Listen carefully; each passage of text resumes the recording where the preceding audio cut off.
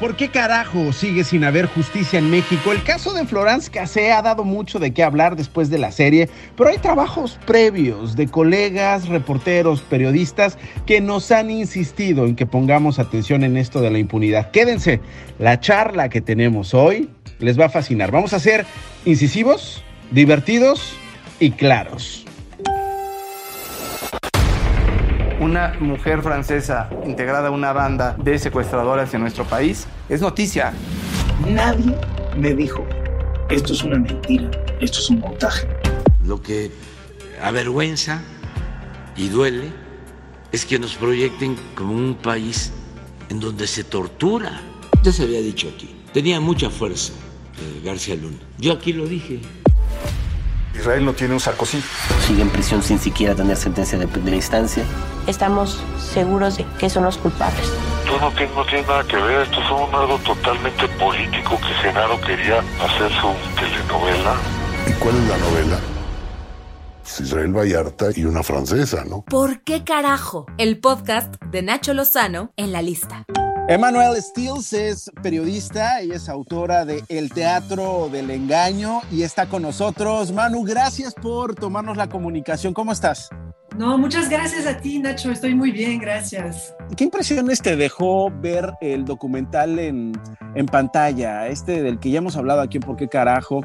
Y que pues la verdad es que sigue reproduciéndose no solamente en México, sino en varias partes del mundo. ¿Qué sabor te quedó? Me parece súper importante que llegue a la pantalla ese tema, porque a pesar de los diversos libros que se han escrito, de los muchos reportajes que se han en gran parte, yo creo, ignorado a lo largo de estos años, por fin se está llevando al soporte en donde se creó este montaje, ¿no? Que es la televisión.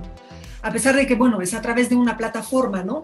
Pero la respuesta llega de alguna manera a este montaje 17 años después, también en la pantalla, ¿no? O sea, estamos analizando en profundidad a través de este documental lo que ocurrió con este caso, y el impacto fue brutal, ¿no? En su momento, ver a esta pareja, Israel Vallarta y Florence Cassé, con personas supuestamente secuestradas en su casa, es una imagen que yo considero se grabó en la retina de los mexicanos, ¿no? Y no llegó nunca la contraparte, la investigación en pantalla de mostrar cómo esto había sido un montaje, una fabricación, ¿no? O sea, la gente finalmente se quedó con la imagen de que, bueno, ahí estaban porque los vimos, ¿no? Los vimos con las víctimas en su casa y eso era innegable de alguna manera. Entonces, bueno, que llegue un análisis de este caso a través de las imágenes también era súper importante desde mi punto de vista. Tú, de alguna manera, y es que además tienes toda la razón, valdría la pena aclararlo desde el principio. En el podcast anterior comentábamos una novela criminal de Jorge Volpi, comentábamos el esfuerzo de Alejandro Gerber, en fin, de todos los involucrados para sacar adelante el podcast. Pero es que parece que llevamos contigo platicando días y días, Emmanuelle, y te voy a decir por qué. Creo que las voces que nos acompañan en ese documental para hilar todos esos hilos, todos esos cabos, nos ayudan para entender, por supuesto, la película completa, la fotografía completa. Y una de esas voces claves, lo comentábamos en uno de nuestros podcasts, era la tuya, porque tienes esa claridad que te dio el conocer el caso, esa claridad que te dio investigarlo, publicar ese libro, y de alguna manera creo que es un esfuerzo que se corona de todos los que habían estado involucrados de diversas maneras en el caso, ¿no? Sí, y fíjate que a mí esto me deja sentimientos encontrados por el hecho de haber sacado este libro hace 7 años de una investigación que empecé hace mucho más tiempo, ¿no? Hace 13 años con unas colegas francesas, Léonore Maillot y Anne Vignat, y presentamos prácticamente todo lo que se ve en la serie, presentamos el resultado de nuestra investigación a varios periódicos en México y los rechazaron, ¿no? ¿Qué te decían?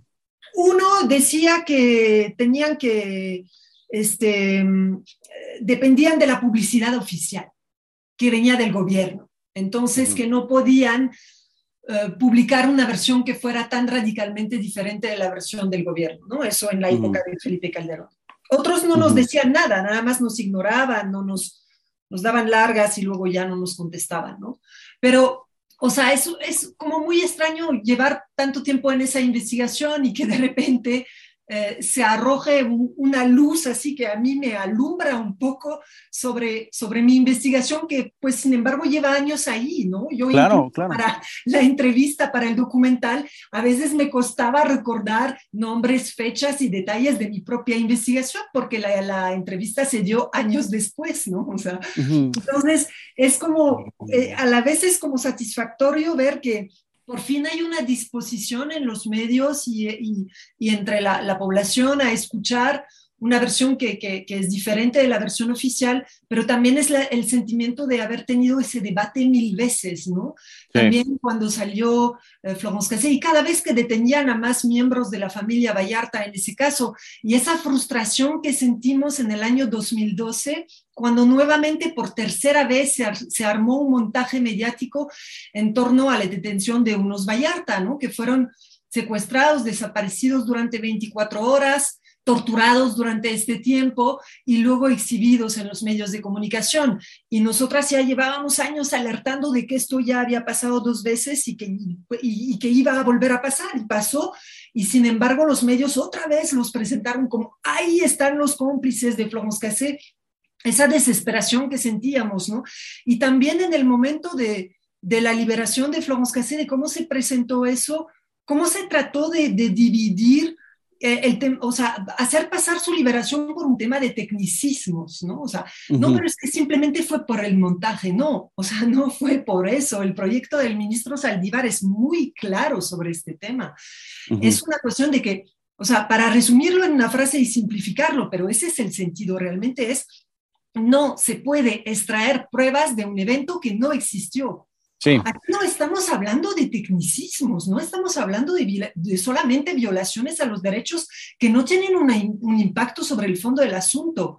O sea, y eso yo creo que queda retratado en el documental, ¿no? Yo tengo también mis reservas y mis críticas hacia el documental. Como te digo, yo no he sido parte de esta producción, más allá de la entrevista. ¿Cuáles son tus críticas? Tengo algunas preguntas que hacerte de lo que acabas de decir, pero me interesan tus críticas y reservas al documental. Creo que hay todavía una especie de inhibición por parte de los productores, en el sentido de que no se atreven del todo a ir por el lado de los hechos, ¿no? O sea, lo que importa desde un nivel periodístico, yo creo, es buscar realmente presentar pruebas de lo que decimos y presentar los hechos, por muy desagradables que sean, por el sentir mayoritario, ¿no? Que va en contra de eso.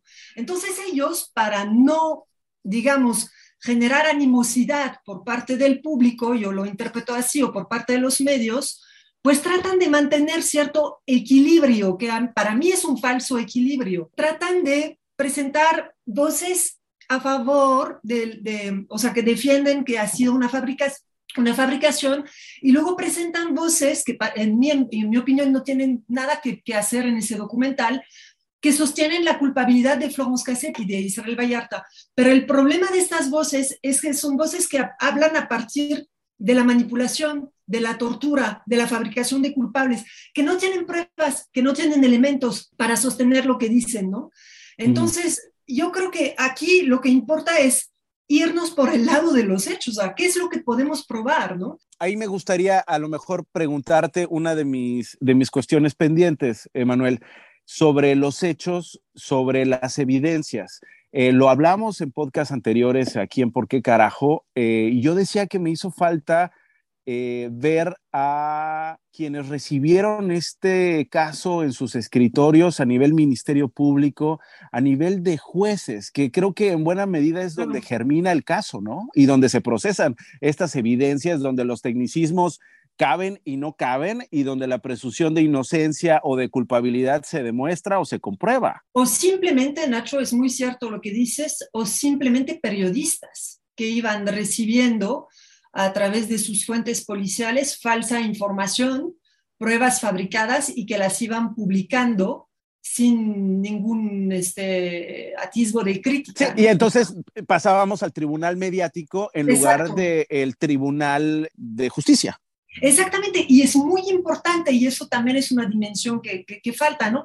Mostrar cómo el tribunal mediático tuvo una prevalencia que incluso, yo diría, penetró la mente de los jueces en este caso, porque claramente las sentencias, las dos primeras sentencias en contra de Front-Cassé, cuando la sentencian a 96 años y 60 años, cuando se lee los argumentos de los jueces, claramente se están basando en la versión mediática del caso, porque esto no está, lo que ellos presentan como pruebas o testimonios contundentes no están en el expediente. Lo que está en el expediente es las propias pruebas fabricadas contienen la prueba de su fabricación. Eso está en el expediente. Claro, por ejemplo, si tomamos el testimonio, es súper importante. Cuando la gente dice, no, pero las víctimas los reconocen. Claro que las víctimas los reconocen, porque estuvieron en una grabación con ellos la misma mañana. ¿Cómo no los van a reconocer? Y eso lo dice la señora que está ahí, que se presenta como víctima de secuestro, que no lo pongo en duda, pero nada más que yo creo que no fue secuestrada ahí, ni por ellos, ¿no? Pero su testimonio es muy importante, hay que analizarlo. Ella dice, los reconozco porque los vi esta mañana en la casa de seguridad. Sus voces no son las mismas que las de mis secuestradores. No conozco sus rostros, nunca los he visto, pero los agentes de la AFI me dijeron que se trataban de mis secuestradores y por eso los acuso de mi secuestro. Si ahí no tenemos la evidencia de lo que ha sido la presión ejercida contra las víctimas, la manera en que han sido manipulados los testimonios de las víctimas, ahora no sé cómo interpretarlo si no es de esta manera. Totalmente. Y bueno, tú lo hablas, tú eso lo mencionas y lo pones a discusión en el Teatro del Engaño. Reconocimos también acá, por supuesto, a Pepe Rebeles, a Héctor de Mauleón, que desde diversos lugares y con la personalidad de sus plumas, pues también se acercaron al paso de estos años al caso de Front-Cassé, a pesar de las resistencias, a pesar de la censura y a pesar de la presión de los gobiernos. Y ahora que hablábamos al principio de por qué carajo, Emanuel, acerca de por qué después de tanto tiempo, ¿no? Muchos se dan cuenta que hay trabajos periodísticos publicados, que hay señalamientos graves y la gente entumida, impávida frente a esos señalamientos seguía sin darle la importancia al caso. A mí se me ocurre una respuesta, no sé si estés de acuerdo. ¿Estamos tan distraídos? ¿Somos tan apáticos frente a asuntos que tienen que ver con la justicia, que me parece que es el cáncer primordial que aqueja a México, el asunto de la impunidad, que hasta que no te toca, hasta que no te meten a ti a la cárcel, hasta que a tu hermana, a tu esposa, a tu hija, a tu papá, lo encarcelan, lo acusan de delitos a lo mejor que no cometieron, o con un proceso judicial enviciado, con el factor corruptor en pleno, es cuando te indignas y te preguntas, ¿cómo es posible que esto ocurra en México? Bueno, hay casos documentados que muestran que todos somos susceptibles. Sí, coincido con lo que dices. Yo creo que hay mucha insensibilidad por parte de la sociedad mexicana en cuanto, y no me refiero a este caso, me refiero al drama de la violencia en general, a los 100,000 desaparecidos, ¿no? Que deberían provocar una revolución social y no la están provocando. Son infinidades de casos que también explican que este caso ha quedado un poquito relegado, en el sentido de que sí hay muchos periodistas que han hecho un gran trabajo para desvelar los abusos policiales, la tortura, las detenciones arbitrarias, pero son tantísimos los casos, ¿no? Obviamente, para mí, desde mi punto de vista, es excepcional, porque involucra a la detención de toda una familia que nada tenía que ver con el crimen, no tenían ningún lazo, ¿no?